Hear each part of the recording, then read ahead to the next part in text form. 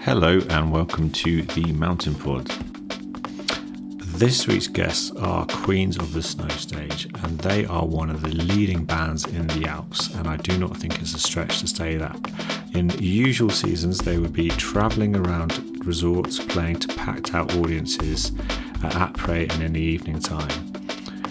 I caught up with Sean the frontman and Mike the bass player, who ahead of this season thought, well actually I don't think we're going to get many gigs as a proper band, so we'll become a duo.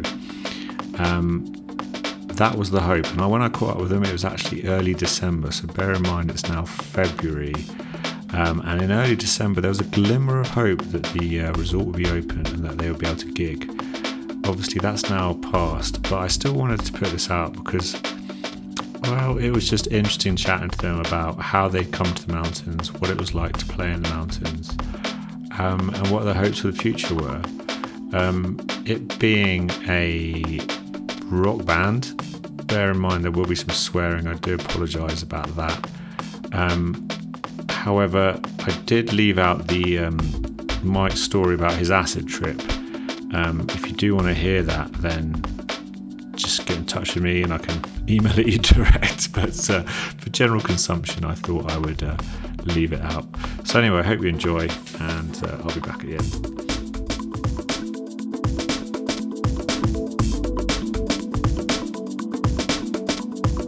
So you only found your way to the mountains because the cruise got cancelled? Basically, yeah.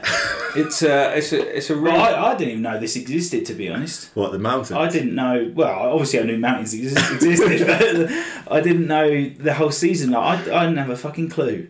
I didn't know this, season airs were a thing. I just thought skiing was for people who had a lot of money, I should let everyone know that I'm currently looking at two rock stars, both with the shades on, both haven't taken their hats off. This is brilliant. Yeah, we should let you know that he's currently got us looking straight into the sun. The shades is essential. I've got the blinds down there. Yeah. Right. Luckily we came prepared for this.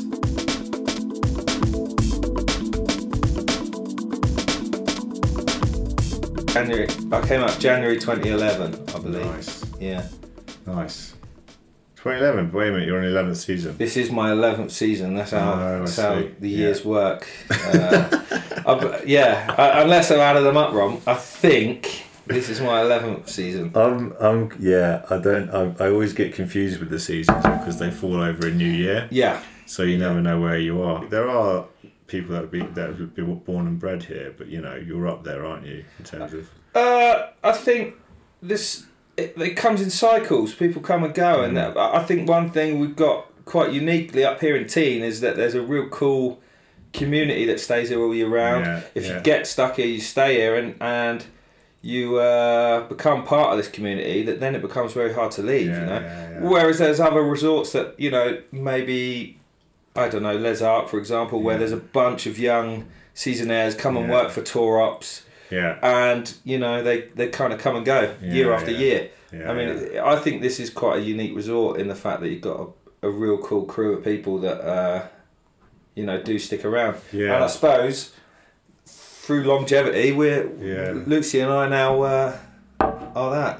Yeah, exactly. Part of that. Do you know much about the other resorts? Because that's one thing I've never known. It's like, I mean, I can talk about Teen, and I would agree that there is a good community here. There's a nice buzz about it. Everyone looks after each other, and there's a sense of continuity. Because obviously ski resorts by their nature can be quite transient. People come and they go. But there is a nice sort of base of people here that do live here. But do you know much about the other resorts? I mean, because you play not loads, yeah. It's been probably the last, 2 winters that we've actually managed to venture out a bit further. Nice. I mean, this is my 10th, 11th year here, and I've been on a night out in Val d'Isère once. It's only over there. It's only that side of the mountain. Where did you go? We went for Jack's birthday. Oh yeah. We went to the Petit Damois. Little shout out to the Petit Damois. Yeah. Did you get home all right? I believe so. I can't quite remember that situation. But yeah, no, we've had a little flavour of other resorts actually over the last couple of years, and I do think this is a unique place. I think it's sort of the other two that do seem to have a similar vibe would be Morzine and Maribel. We've never actually got over to Morzine. No. Maribel's a cool place. Lots going on, but yeah, I think there is. I mean, getting ahead of ourselves here. I guess it's like trying to. What's the word here? To tell someone what it's like to come and do a season. I think you're going to get a different experience in every resort. And how then do you pick? How do you pick where to go? How do you? You know, I'm not sure. It's I don't know how people pick. I guess a lot of, my nephew sort of applied to, where the jobs were, and then you go there, and then, or if you have a brother or a sister or a mate who's done a few seasons, it kind of works like that. Well, that's how I see it. I don't know. Yeah, I think it's exactly that. I came out here personally myself because the uni ski trip was coming to Teen that year. Oh, right, yeah. I had a friend who I came out with. He knew one guy in resort, so we knew one person, Will Hughes. Big up the Dragon crew, massive. Yes. And we came on that. Will hated me the first couple of years, and it was pretty mutual. And now we're brothers, so No, but yeah, I think that kind of happens, and I think to be honest, I think Teen's one of the most best kept secrets in the Alps. Not after this podcast goes viral, but I do think it's an absolute banger of a resort, and I'm really chuffed that kind of randomly picked this place and ended up here because it's a worldie. Now, Mike, you hail from Dover. Yeah.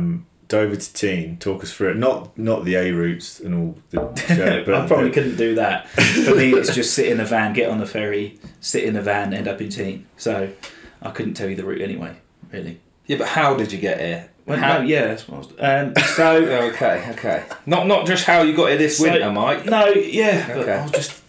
So it wasn't really a route from Dover to here as much as it was from Brighton to here. So I moved to Brighton. I mean, it was poetically choreographed. I put out a post, and within an hour, he had put out his own post. Bassist looking for work, and mine was, looking for a bassist. It was fate. It was within an hour. And at the time when we met, I could see that this is the way he was explaining what he wanted from life, and he wanted to get out of the pub. He wanted something new. This was it. I had nothing to sort of offer him in concrete gigs, but I know enough people out here. I know the bar owners. I knew we were going to get gigs, and I believed in the fact that we could make good music, and we could be all right with that. So I sort of knew that this is what he needed, and it turns out years later, he would tell you himself, still here.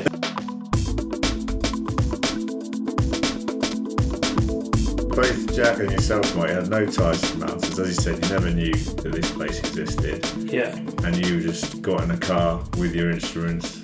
Yeah. Based on what some lad that slept on your floor in Brighton told you. Well, yeah, at that point it was like, I felt like a bit of an idiot anyway, because I'd already, with this cruise thing going ahead, I'd already quit my job, I'd already handed in my notice, I'd already said, I was moving out of the flat, like everything was sorted for me to go. Yeah. And I was giving it the big one for ages, see you later, I'm off. And, I had to, like just before we were going, I had to turn around to my boss at the time, and then I'd just be like, look, the cruise ain't happening. He's literally just fell through last minute again. Yeah. Is your job still going, basically? And I got about halfway through. It was like a Sunday. It was a big football pub, so there was loads of football on. But it was a Sunday. I was partway through the shift, and it was just one of those, like, it was just had one of those particular days you're just like, I can't be doing this anymore. And then just straight away I was just like, I'm in. Fuck it. Let's just make this happen. Nice. So at that point, although this was an incredible thing to end up happening, I kind of I was ready to do anything at that point. It doesn't really sound too good on my point. So ready to get out of Brighton. But I was just ready to, do you know what I mean? The idea of just getting in a van and going to somewhere where we had no idea of anyone or anything. It's quite exciting. I'm sort of, fuck it, let's just do it. And if it doesn't work out, well, then I'll be in the same position as I would have been anyway, right? Brilliant. And I imagine there's a lot of seasonaires that have a similar story in that I don't know, some people are quite prescribed about how they live their life, but it's like, this is a bit of an adventure, isn't it? You just get in a car, come to the mountains, and then things happen out here. I think I've got a few friends. I think that a whole big thing of, well, okay, we'll swear again here. The phrase that Mike's coining here is "fuck it, let's do it." There's a big leap of faith, and there's a big jump to actually change what you're doing, and it's difficult. It's difficult to get out of your routine and to do something like this. I mean, now that I've done it and lived this life for so long, I don't really want it any other way. I love the seasonaire life. Whether it's here forever or not, who knows? But working seasonally, working hard for 5-6 months, and earning a good amount of money that can kind of maybe just about see you through the rest of the year, means you've got pure freedom. You can do whatever you want, and it takes a leap. It does take a leap and a jump for people to actually, I admire anyone that does it. Anyone, because it's not easy. What I like about the season life is that there's a real rhythm to it. If you've lived a life where it's not seasonal and you're in a job and you book your 4 to 6 weeks holiday every year, you kind of the years kind of merge into each other. Whereas what I like about the seasons is there's a start, a middle, and an end, beginning, middle, end, and there's always little stories that happen. Each season's like a chapter in a book, and there's sort of new characters come in, and they get up to some mischief, or some things happen, and then whatever happens, and then you go through the season, and then at the end there's a sort of big finale. Yeah. And then everyone sort of goes off for a bit, and everyone just sort of reflects on what's happened and go, that was bonkers. It's amazing. And then a few months later you do it all again. The cycles of that it's amazing, and you get characters that come into this town, and they come in like an absolute whirlwind, and they really make a name for themselves, or in a good way or a bad way. It's you really could make a cool television program about the characters in this town.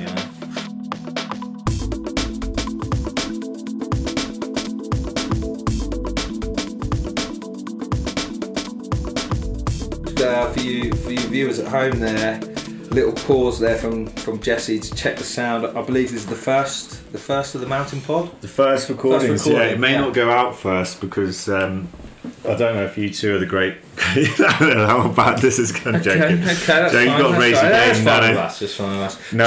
I'd like to point out it's got a little homemade hummus pot up there and some lovely French bread. Yeah, the bread I didn't make. Well, you can't say that because now everyone else who comes on knows it's there. Well, if I pre-record all of them, then by the time they go out, they won't know that you've that's just true. They'll just take me afterwards. Yeah. That's fine, okay. Definitely, because I'll be listening out to see what other people get. Someone comes around here and you've got takeaway pizza, and I'll be like, oh. What's wrong with homemade? No, I'm happy with the homemade hummus. It's a lovely little spread. It's amazing. I mean, I'm not raccoon. Yeah, I mean, I was going to get biscuits, but then I made some hummus last night. I thought, well, you guys like hummus. Lovely. We're happy with that. It's definitely a very good shot. Good. The Brexit situation is dire at the moment for us. And as we stand on the 7th of December here, looking like there could be a no-deal Brexit in a couple of days, or even a deal. I mean, we could be in big trouble from that as well. Yeah. I think originally we want this just to be this winter. If it bleeds into next winter, we wouldn't be too happy. We want to be in a band. We want to go old school. So if we're allowed to be here next winter, Brexit wise and pandemic wise, we'll be back as the Queens. Nice. I look forward to that. Sure. Who's going to be the drummer? For the future. The future, yeah. It's a good question, Jesse. Okay, we can come back to that. We can return. I think it could be you. Maybe this is a good chance for us to get the word out. Okay. So we need you. Your drummers have all been a very, very high caliber, I'd say. Well, from where I'm, the last two that I've seen, Joe Lowe and Jack Danes, very accomplished drummers, very high pedigree. I mean, Should we just go there and divulge the whole?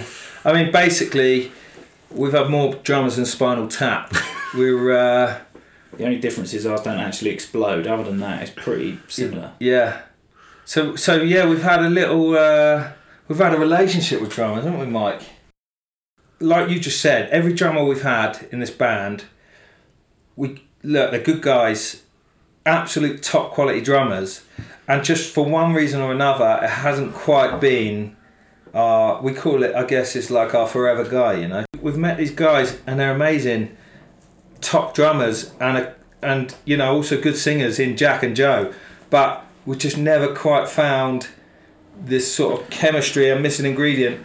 And more so, there's always been something that they've got going on that means they can't stick around, you know, or do what we kind of want to do with this thing. So I want to pick up on that because there's a commitment thing here that I want to explore a little bit, because there's committed to the band is in terms of the sound, the chemistry, everything like that. But there's a huge sort of almost format issue with the way you live your life. If you're not committed to seasonal life, not committed to being in the mountains, that is a real problem. And that can translate to professions, you know, trying to make money, but also relationships as well. 100%. So that's a huge barrier. So how you guys, you know, how do you manage that, as it were? And you guys have sort of... I don't.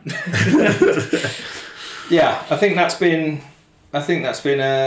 is an issue. That's a massive issue. It's so when I met Mike and I wanted to do this, and we're in a band and it's all going well, you know, I've got to keep him on that. And I think I've done well enough over the years to keep Mike interested and involved, and you know, doing just about enough to make him just about enough money that we can sustain doing it, you know. Yeah. I mean, the people that know me will know that I quite like getting away with doing the bare minimum, if anything. Oh, it's slightly different in the winters. We actually work hard. Yeah, we work hard in the winters. We have a lot of gigs. I mean, we was on for 150 gigs, I think, last winter, and we didn't have much time for much else. But it's been a bit. You do have to marry up the fact that you're going to have, you know, big chunks of 5-6 months of the summers where you've got to make a decision and you don't know what to do. And so far we haven't found a season where we can, you know, justify doing it or be anywhere like being as fruitful as out here. You know, that's one thing that's quite interesting, is you get this tap turned on money from December onwards. April the tap gets switched off. 100%. And it's not just obviously bands, but everyone that lives in the mountains. They've got this period to fill now. People do various things. They work festivals, or they go to a different part of the world and do a seasonal job in summer. How are you dealing with it, Mike, at the moment? Well, this year was a bit different, obviously, because a lot of things were out of our control anyway. Yeah. So, do you know what I mean? The summer was never a set plan to do something. It was sort of, we were just hanging around here to see what we had to do to make sure this season happened. We had a few things booked that obviously fell through in that. And then, I don't know. Like, I have no idea what would happen next summer or whatever. I think it's all just I don't know really. I think it's a real hurdle, I think, for living out here. Unless you live here all year round, you have a permanent job. So one real challenge at the moment for us is that this chunk right now, this 5-6 months of the winter, has always been there. It's always been solid. We've always been able to come back to it. We know we can make money. We know we can do well, and that's always been there. And that's like, it means you can live your life a bit freer in the summers or whatnot. But that being there is your security, and that's kind of being ripped away from us. Whether it's pandemic or Brexit, it's kind of being taken away from us. We don't quite know how yet, and you know, there's still a bunch of things to come out, and we'll see what visas we're going to be able to get and whatnot. And you know, I do think it's going to have a huge knock-on effect on resorts in general. But that being taken away from us means our security is kind of gone, and without that security, I think it's really hard to do what we do. And who knows what the future holds for us. I mean, we're trying to keep it together. We're trying to keep going. We'll push on, but there might come a point where we have to pull the plug. There might come a point where we go through the ceiling. Who knows? Well, I think thank you for coming along and chatting about this. It's been good. I think I can't wait to hear the album, your own stuff. Can we get to relationships though? Oh yeah, we can talk about relationships. Sorry, I didn't want to cut it off early. Just sorry. Talking about we should tell people, Sean, that you are, as you mentioned earlier, you're in a loving relationship. You've hit jackpot there, haven't you? You're sorted. You've found an absolute worldie. 13 years later, she loves the mountain. She's very much. In fact, she's going to be talking on the podcast as well. So it is. You've done well. You've lucked out. Now, Mike, you're. Well, I don't know what you want to talk about in this domain. I don't think I really want to talk about. There's not really much to talk about. I was just coming back to the fact that seasonal. This is a thing that a lot of people struggle with. There's a lot. This is a big issue out here. That the seasonal thing and the security of being out here and then having to find something to do with the summer. You meet someone for 2 or 3 months, you get smitten, and then you have to decide to move your whole life and do whatever they're doing, or they do whatever you're doing, or do something together for the summer months, and then vice versa again for the winter. It's quite a commitment. It is, and I sort of came at it the wrong way round, as it were, in that I sort of decided I wanted to start a business, and an opportunity came up in the mountains, and I was at an age where, mid-30s when I did all that, so that's when I should be settling down, if you will, and I've got to suddenly sell the mountains to someone I'm with on the side. Difficult. And I think this challenge out here is, unless you have your own business, the jobs out here tend to be bar work, transfer driving or cleaning. I mean, have I got all of them? Chalet jobs. Chalet hosting. So jobs that are very good and very worthy. I'm not taking anything away from them, but I think there's if you've had a career in London and you wanted to follow your partner, they might not be the first jobs you pick in terms of what you want to do with your life. So there's a challenge there, but yeah. So, but I think it's got to be a lot to do with, if you're sold on this lifestyle, then this is what you kind of want, if you know what I mean. So I'm really bad. Sorry, just explaining. That's good. Like, if you want to take someone out of city life and sell them this, they can't be coming here for the job, unless there was a job they were coming for, like, I came here for the job. It's a bit ironic for me saying that, but they have to be sold on everything. They have to be sold on the lifestyle, the job, and you. It's and you. Yeah. They really do. There's a hot pot, a melting pot of things that needs to happen to get a successful relationship out here. We have, we've got friends that do, but it's difficult. And Mike's, I wondered if he had anything to mention there. Apply within, ladies. I think is. He likes a rock and roll chick. You got any? You want to put a little dating ad out? I'm alright actually. Okay, alright. He's happy. Alright. Well, he's living with 5 lads this winter, so I can't imagine there being much action going on in there. And there you have it, the Queens of the Snow Stage. I hope you enjoyed listening to them speak about how they came to the mountains and the trouble with finding a drummer and relationships and what it all means right now. I certainly did. So thank you very much for listening to the first ever edition of the Mountain Pod. If you enjoyed it, please like and subscribe. It would make me feel good. Hopefully make you feel good too. I'll be back next week with some more mountain tales and stories. Till then, take it easy.